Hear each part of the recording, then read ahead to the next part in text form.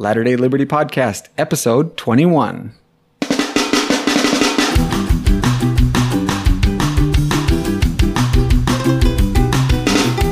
Hello and welcome back to the Latter-day Liberty Podcast with your hosts Matt Kent and Daryl Portsline. Daryl, I was going to just let it go and not say anything about it, but we probably should address the fact that we haven't been, there's been nothing, like no episodes for, 3.5 years, but we've been on hiatus. Here we are back again. Welcome back, Daryl.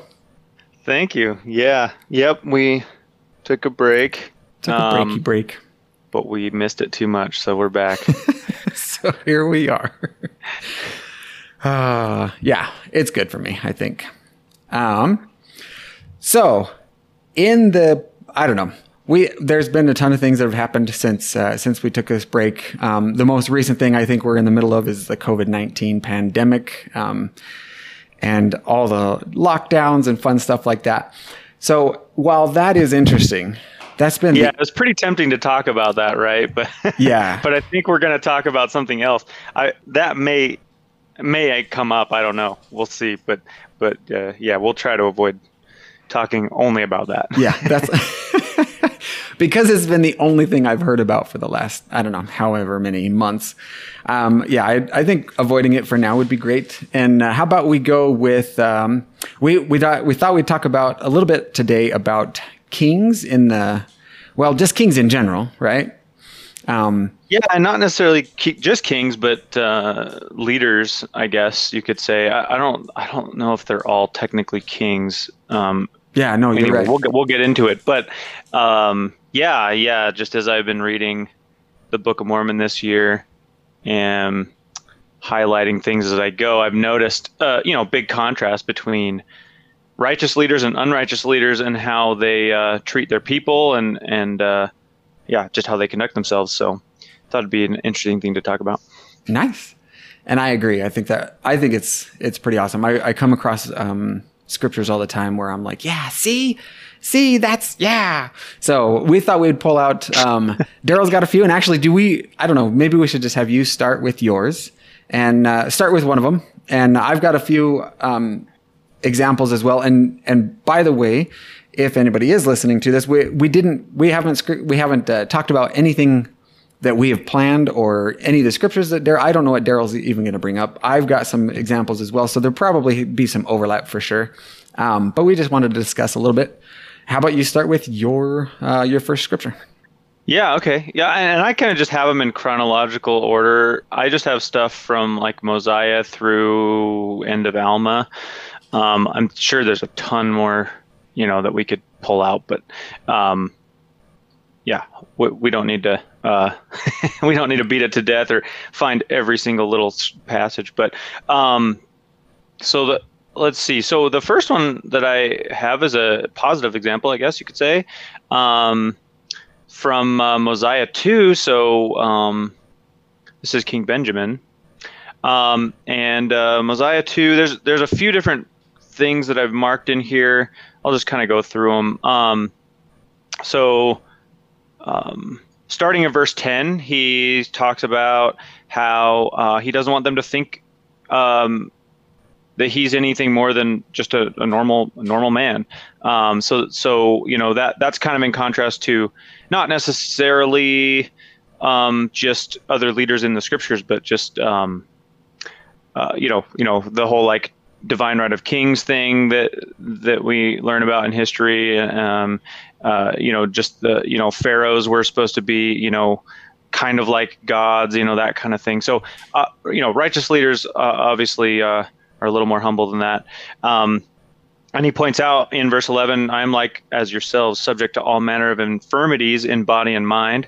So again, kind of saying like, I'm just like you guys, I have a lot of faults too. And then it gets a little more interesting for at least for this episode.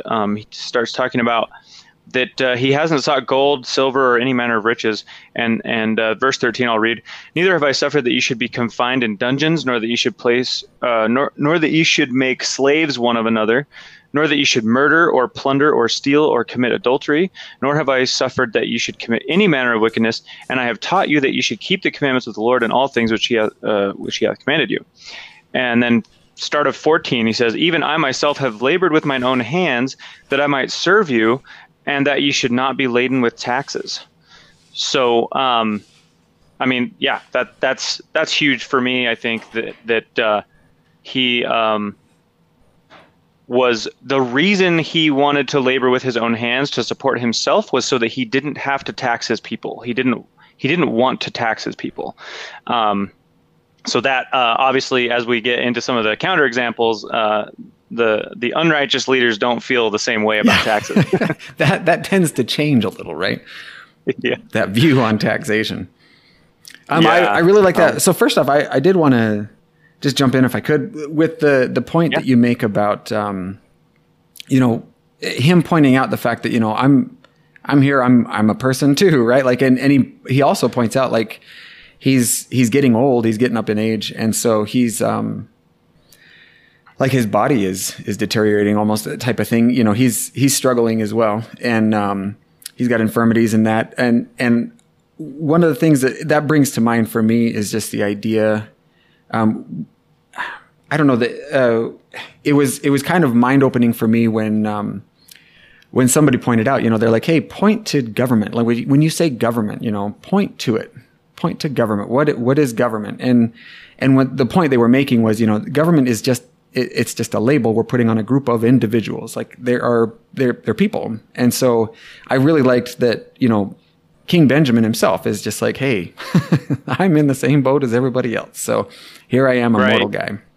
Yeah. That's something that comes up with, just as my wife and I chat a lot about this kind of stuff. And something we always, kind of joke about is that, when you become a politician, you're not imbued with like special physical, mental powers that somehow make you better than other people.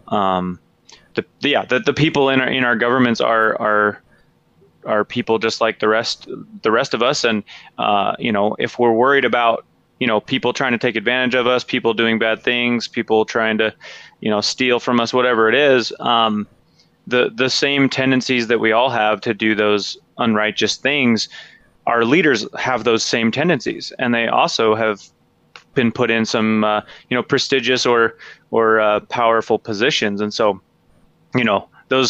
those same things that can corrupt just an average Joe, maybe could corrupt a political leader even more. So, if anything, we should, rather than maybe looking to political leaders to solve those kind of problems, maybe we should be a little more wary of the problems coming from them. Right. The problems they cause. Yeah. Yeah. Awesome. And of course, as a political leader, your infirmities have a bigger potential to cause wider, more widespread damage, right? As a normal individual, whatever, you might steal from one or two people, you might be a serial stealer and you might steal from lots of people, maybe even hundreds of people, but politicians steal from millions of people, right? So, those same tendencies we have to do bad things when they're in the hands of powerful people can be even scarier. So, obviously if we have leaders like King Benjamin, we're probably going to do okay. But right. as I think a lot of us would agree, we don't usually end up with leaders like King Benjamin. Yeah. Amazing how that works. No, but, and that's a really good, I really like that point. Did you want to compare these, like the righteous people that we see, the righteous examples with the wicked examples in the Book of Mormon, or did you want to maybe apply those to current affairs as well at this time? I don't know. For me, I guess, because whenever I read these scriptures, it always hey, I'm supposed to liken it to myself, right? So I tend to see in our current situation, in our political climate, and that things that I feel like, oh yeah, see, this is a problem. But one of those things is, once they have that power, they tend to, being just like us, and like you said, they tend to want to. It's very. They tend to have some greed as well. And one of the other aha moments that I had that somebody pointed out to me was just the fact that, when they talk about decentralizing authority and that, a lot of the arguments that will come up, and I actually made these arguments as well, is, well, yeah, but like, what if you've got that guy that's just, he's going to take over, like he's going to keep people under his, under the thumb of his oppression by, he's the only one with bread, or he's the only one with whatever. And it becomes, you end up with this, this one person that's going to cause havoc on people. And what's interesting is this person pointed out to me was that, when you think along those lines, you're still, even if that's the case, which for sure, we're saying, we're not saying that without a king, or, if we were to decentralize authority, that, all the problems go away, or that there's not greedy people. There are, and there's going to be issues, but the effect that they have, like you're pointing out, when you decentralize it, they might affect certain number of people, but it's going to be a much smaller number. It's going to be a much smaller scale than when politicians decide to do this. And, everybody has to go along with it. The negative effects are much wider spread. Right. Yeah, for sure. So yeah, I think that is one interesting thing that we have to, translate from these scripture stories is the societies that we're talking about in these stories are definitely different than ours, right? We're not talking about millions and millions of people. We're talking more like tens of thousands, in certain cases and whatnot. But, I think the principles are still the same. And, right. Fundamentally, probably not much different. Obviously, technology was different back then and whatnot. But, I think some of the I guess, maybe reasoning for why maybe government has to be different today, or leaders have to act differently today. I think some people might think that's, well, it's because they're leading a lot more people, or the types of problems or technology, the types of weapons we have today are different. But, I think fundamentally it really just comes down to people, right? And people haven't changed all that much right. over time. We're still obviously very fallible, and but a lot of people try to do the right thing too. So I think there's a lot that we can, a lot of parallels we can draw for sure. Yeah, for sure. But yeah, I mean, I think we should compare it to modern times and to other scriptures. And I have no plan at all for this. So I'm just, well, I've got a couple more scriptures and you've got some, and let's just see where it goes. Sweet. So if you were to take King Benjamin, I think, what would, let's just keep on the chronological order, I guess. Let's just do that. What's your next example that you have? Yeah. So I want to say that my next example is King Noah. That's a good contrast, right? Yeah, for sure. So let me see if I can find, I've got them all pulled up here. Yeah. So, here's a chapter, Mosiah chapter 11. So, not long after King Benjamin gave his speech, and then we get the counterexample really quickly. So we just talked about King Benjamin and how he labors with his own hands to support himself, and to not have to place taxes on his people. And then here is how things are going under the rule of King Noah. It says starting in verse 2, and I'll skip around a little bit, but he did cause his people to commit sin and do that which was abominable in the sight of the Lord. So again, a contrast to King Benjamin, who encouraged them to be righteous, right? Starting in verse 3, and he laid a tax of 1/5 part of all they possessed. So here now we start hearing about taxes, and 1/5 part of all they possessed. That's not so different from the amount of taxes a lot of us pay today, honestly. Right. And it's probably more, and it of course depends a lot on your individual situation and how how you do taxes and deductions and all that stuff. But sounds familiar. And then and all this he did take to support himself and his wives and his concubines and his priests and their wives and their concubines. So again, he's not laboring to support himself. He's supporting himself off the backs of the people. And it says, and thus they were supported in their laziness and their idolatry and in their whoredoms by the taxes which King Noah had put upon his people. And thus did the people labor exceedingly to support iniquity. That one really hits home for me, honestly, that potentially righteous people, and I don't know, it doesn't necessarily say how many of these people that were under King Noah were righteous per se, but they certainly didn't all necessarily want to be supporting all of the things that their tax money was going toward, but they didn't really have a choice, or at least felt like they didn't without rebelling against their king, I think that my tax money goes to a lot of things that I think are iniquitous, right? I think there are a lot of wars. There are a lot of, these, the CIA, the NSA, some of the things that these agencies do.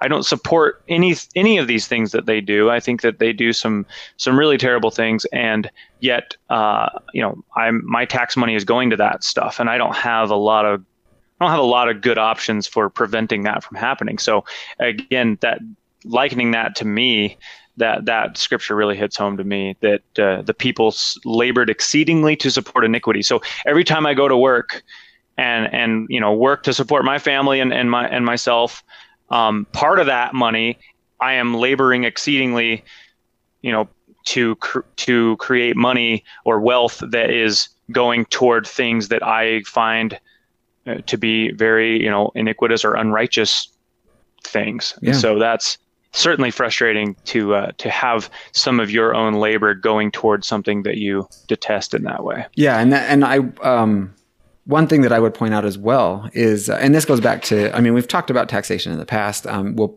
most likely talk about it again because there's more points that I'd love to make. But one of the things that I would say, first off, it talks about, when it talks about, before it brings up the taxes, actually I think it's a different place in the scriptures, but it talks about it being grievous to be born, right? So the people that are doing it, first off, taxation in the first place is grievous to be born to those that are actually paying it.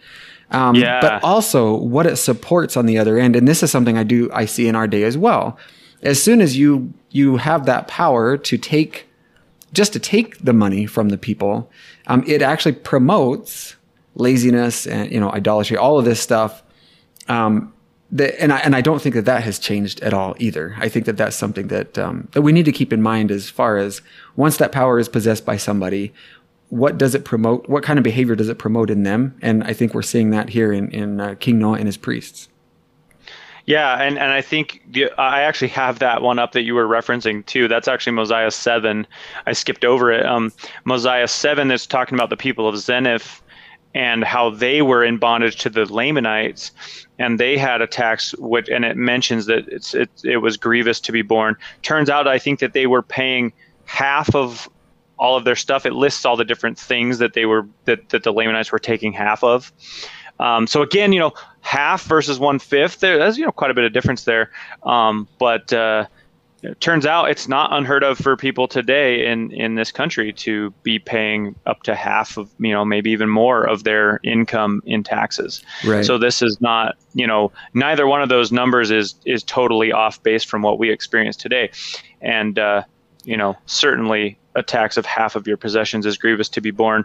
But again, even a small amount of money, if it's going towards something that you find to be immoral, that is, not acceptable, in my opinion, that, even if it's a small amount of my income, I think I would much rather put that toward towards something that I support, towards something that I find to be moral, And of course, different people are going to have a little bit different conception of what things they find to be moral versus immoral. Those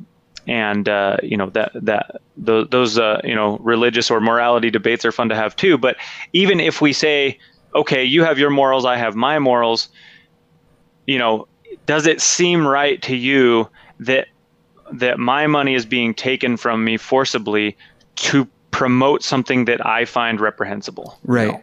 It's kind of a scary, almost dystopian kind of world when you look at it that way. Right. No, and I appreciate that thought as well, because if you think about the leader that is then given that power and that right to take the money and do with it what they please, then it doesn't matter what you or your neighbor, if you and your neighbor disagree on how the money should be spent, it doesn't matter anyway, right? Because it's not either of your decisions. It's been taken completely away from you, and it's whatever they decide, the leaders decide on how they want to spend it. And again, the idea there for me is that it just tends to grow. Like it tends to, well, that's not enough. I want more to be doing whatever. And that's why the taxation and the amounts that are given tend to just grow over time. I feel like that because of the behavior it promotes and the idea that it promotes of, I don't know, we need more, let's take more.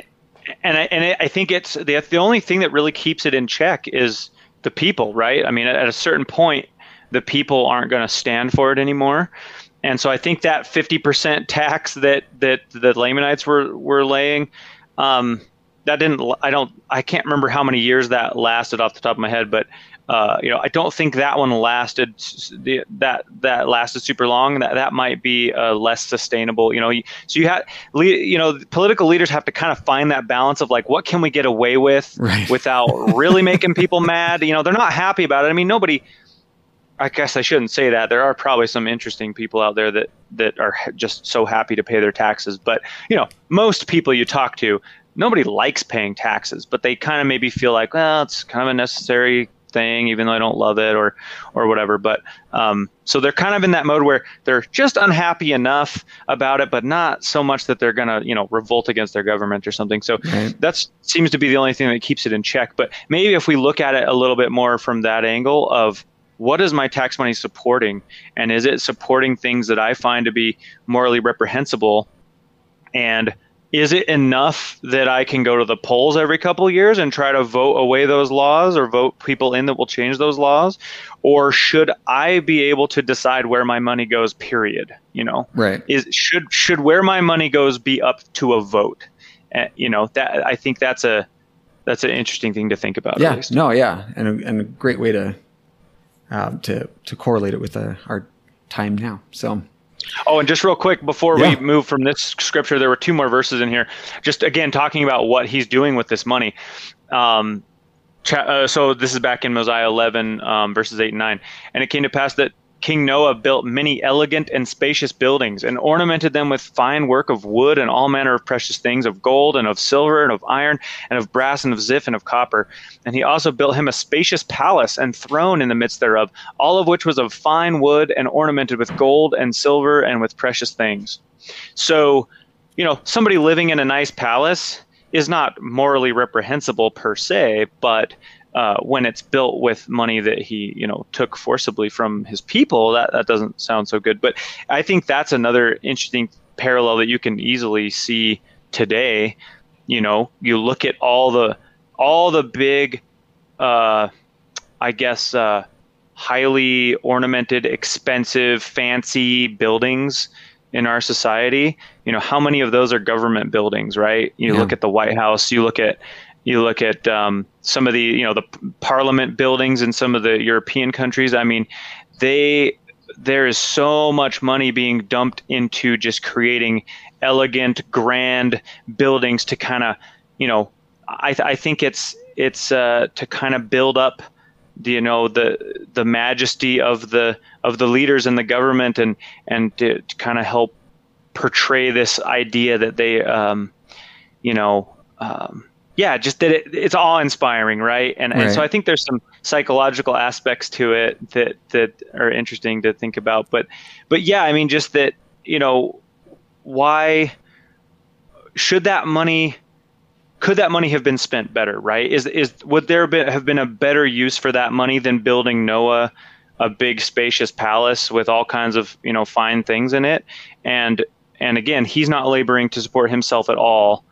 The people probably deserve to live in that palace more than he does. Right. So yeah, this actually brings back to my, it reminds me of a video I watched. Somebody had put together, talking about the free market and, taxation and how evil it is, but they put it in like Star Wars terms.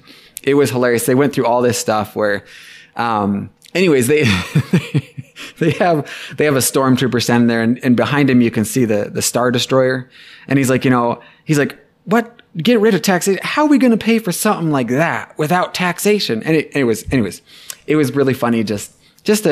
I can think it kind of drives home that point, right? My money goes towards something that's blowing up. I don't know. Oh yeah. Planets. Anyways. No, I mean, and again, the perfect parallel is, how are we going to pay for enough nukes to nuke the entire world, multiple times, or whatever that statistic is, right? Have you heard that we have that our nuclear arsenal could essentially obliterate the entire world several times over? Well, we got to be sure, How would the only way to be sure, nuke it from orbit. But how are we going to pay for something like that without taxes? Well, the answer is we probably wouldn't. Right. And that would probably be a good thing. So, yeah. Yeah. No, that's good. Awesome. What's your next example? Let's see here. Okay, this is King Noah again, and this will be good when we contrast it with some of the other righteous leaders that I want to talk about too. So this is when the Lamanites are coming to attack the people, the Nephites that are under King Noah. And this is what it says about Noah at the time. This is in Mosiah 19, starting in verse 8. And now the king was not so much concerned about his people as he was his own life. Nevertheless, Gideon did spare his life. So I guess the backstory there, Gideon is mad at the king for various reasons, probably good ones. And he is trying to kill the king. But he ends up sparing the king's life. And then this is what the king does after his life has just been, graciously spared by Gideon. And the king commanded that his people should flee before the Lamanites, and he himself did go before them. And this will become important later, but notice he's out in front when they're running away, but he may not be out in front if they were going toward danger, right? But he went before them, did flee into the wilderness with their women and their children. And it came to pass that the Lamanites did pursue them and did overtake them and began to slay them. Now it came to pass that the king commanded them that they should leave their wives and children and flee before the Lamanites. So, again, he doesn't care about the people. He doesn't care about the wives and the children of these men that are fleeing with him. He probably wants them to flee with him so that they can protect him later. Just really not a good guy. So it'll be interesting as we compare that with some of the more righteous leaders that I wanted to talk about. So. Yeah, no, and I appreciate that, and I guess the one thing I would bring up there, because this is something I actually wanted to talk about, is that the idea of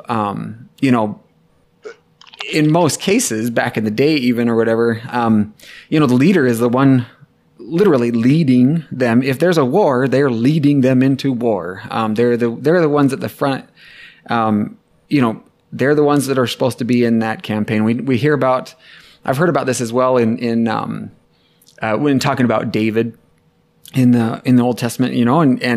Oh yeah. And one of the points that was made was that well, look at where he was. He wasn't even where he should have been. That they were waging a war somewhere. They were out fighting some people.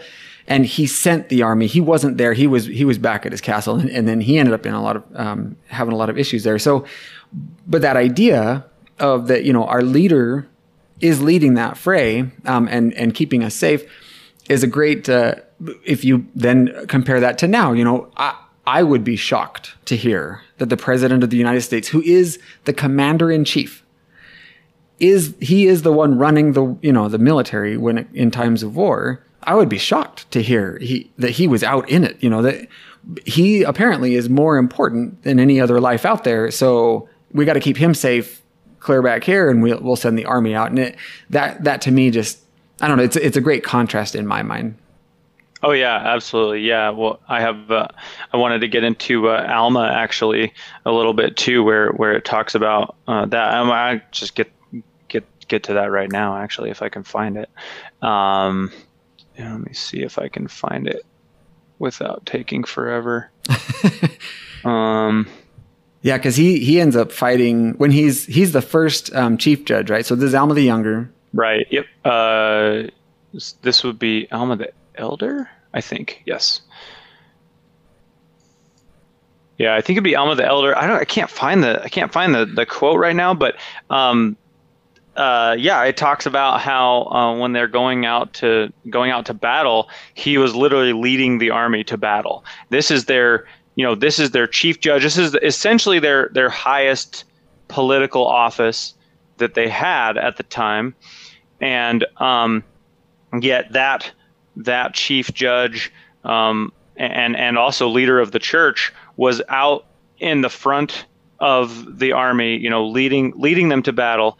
And huge contrast between, King Noah running away, King David sending out the armies and staying back himself. Malachi is another one that I wanted to talk about. Same thing there. He's like, yeah, you guys go fight for me. I want the power and the glory, but I don't really want to risk my life for it. Right. So yeah, huge contrast there. Yeah, no, and I would say this as well, though, in Malachi's case as well, for sure. We've actually just been reading that as a family, and it's funny. He gains control over the Lamanites, and he's made king, and the first thing he wants to do is he wants to start fighting. Mm-hmm. And the way that he does that is then he starts to preach to his people about, all the downside, talking trash about the Nephites. And he stirs them up to anger against the Nephites is what it talks about. So that he can get enough people angry enough that he can get them to go to war for him. And then, like you said, he sends them out. And then he's ticked when they come back without accomplishing his design. They didn't win, and that kind of thing. For sure, for me, I think that's a great sign of something wrong there with the leader. If he's not willing to go fight that war, I don't think he should be in charge of fighting that war. So right, yeah, and the I just found it. The Alma example. It's actually when they're fighting the Amlicites. So Amlici is like again the perfect counterexample to Alma, but in Alma 2. Verse 16, it describes Alma. It says, now Alma being the chief judge and the governor of the people of Nephi. So chief judge and governor. So he is the highest political office that they have. Therefore, he went up with his people, yea, with his captains and chief captains, yea, at the head of his armies against the Amlicites to battle.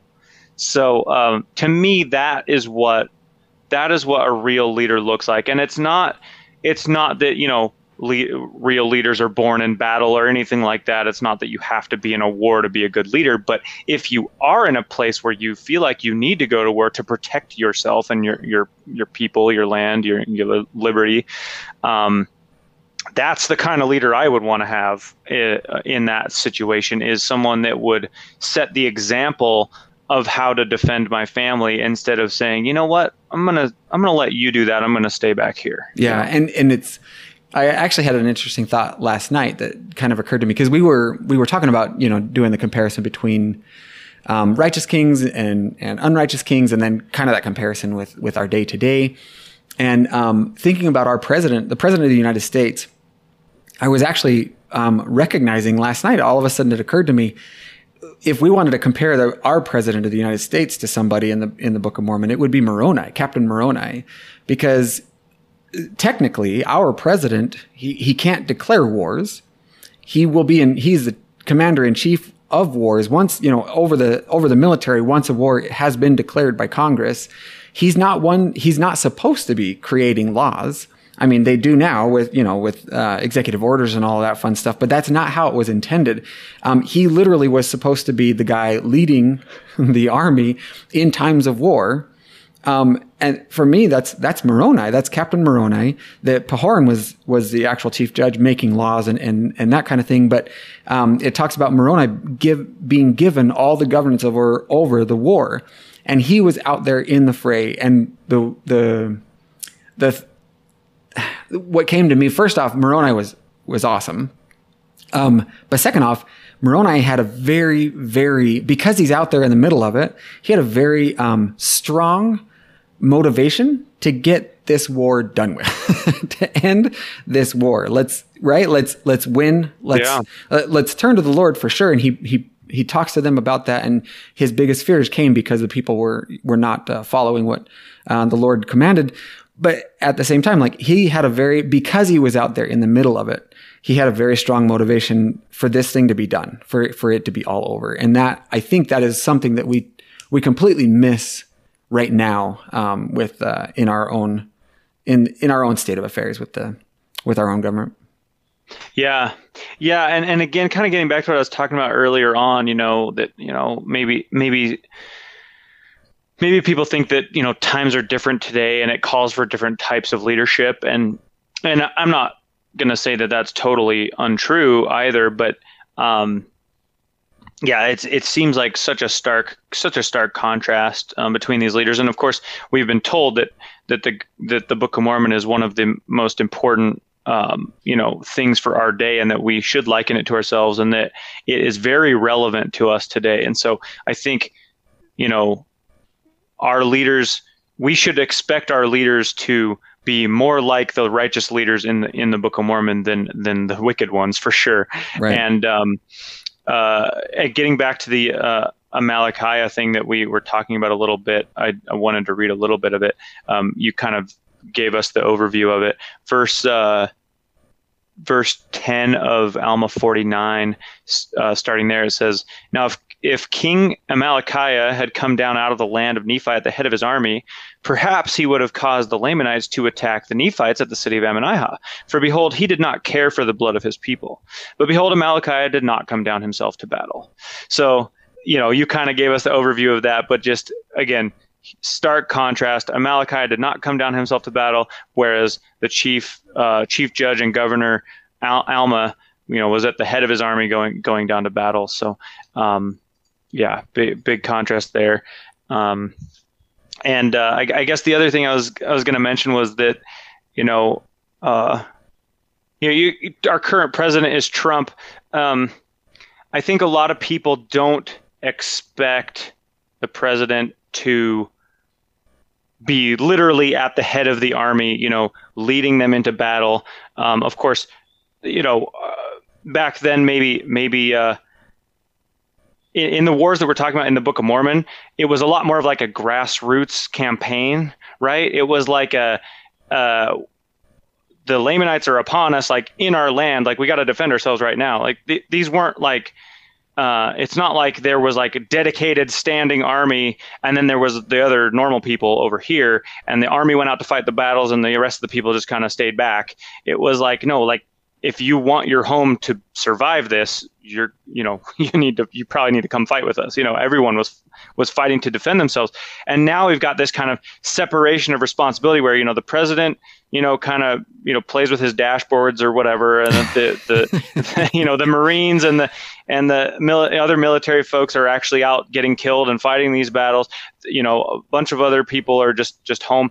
And, I think, honestly, more than the difference in the weaponry or different things about the times, I think really the bigger difference between the wars back then and the wars now, at least the righteous wars that were being fought that are talked about in the Book of Mormon, is the motivation for fighting the war, and essentially comes down to the wars that the righteous were fighting in the Book of Mormon were defensive in nature. They were defending against an aggressive, bloodthirsty enemy.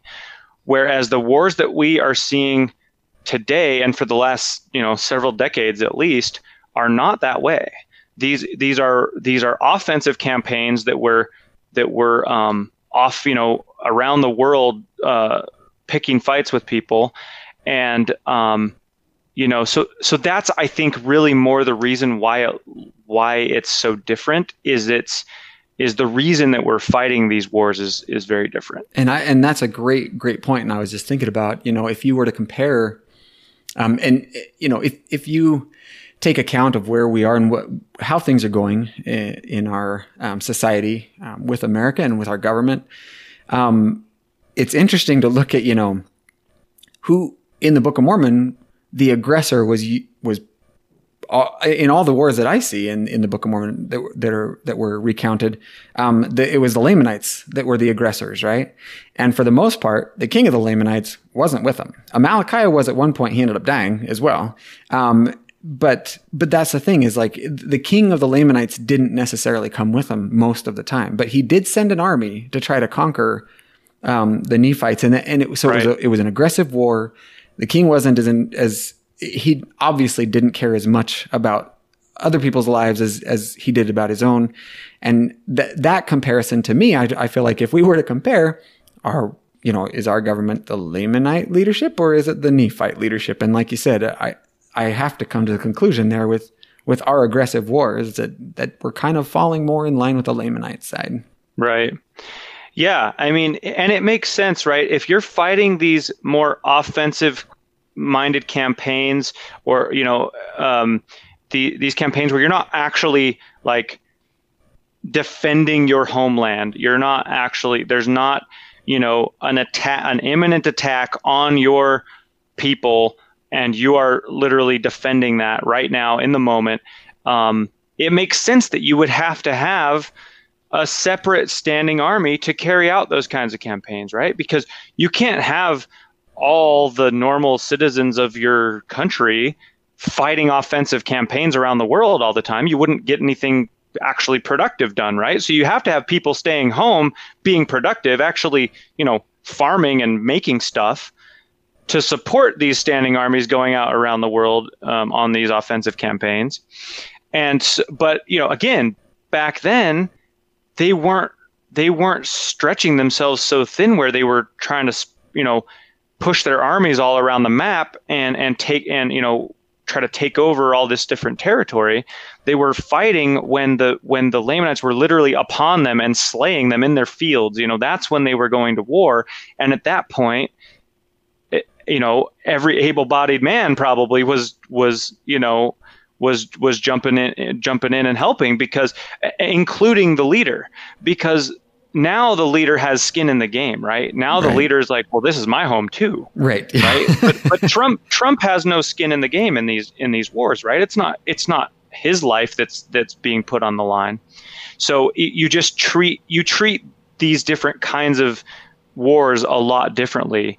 And again, if we were sticking with truly defensive wars in the vein of the righteous Nephites in the Book of Mormon, I think the need for a standing army would essentially go away. I think that the need for people that are trained in war and only in war, and like a standing army is, would not really be there, and it would be we would rise to the occasion when wars are needed, when we need to defend ourselves, and otherwise we would go back to our normal day-to-day professions. Yeah, no, and that's a great point.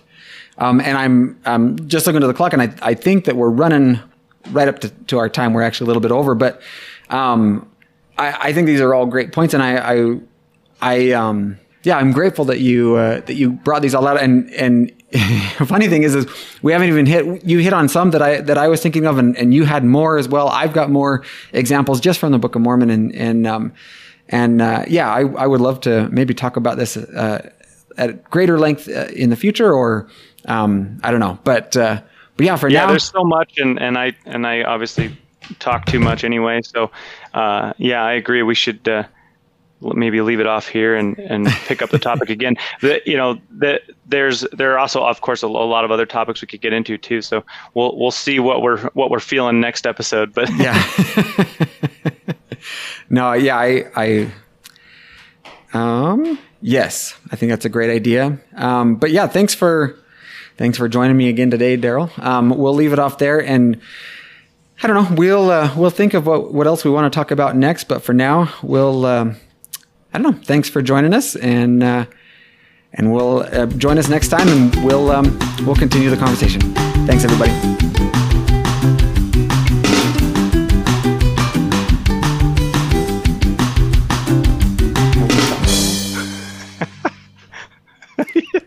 There you go. Did I mess it up?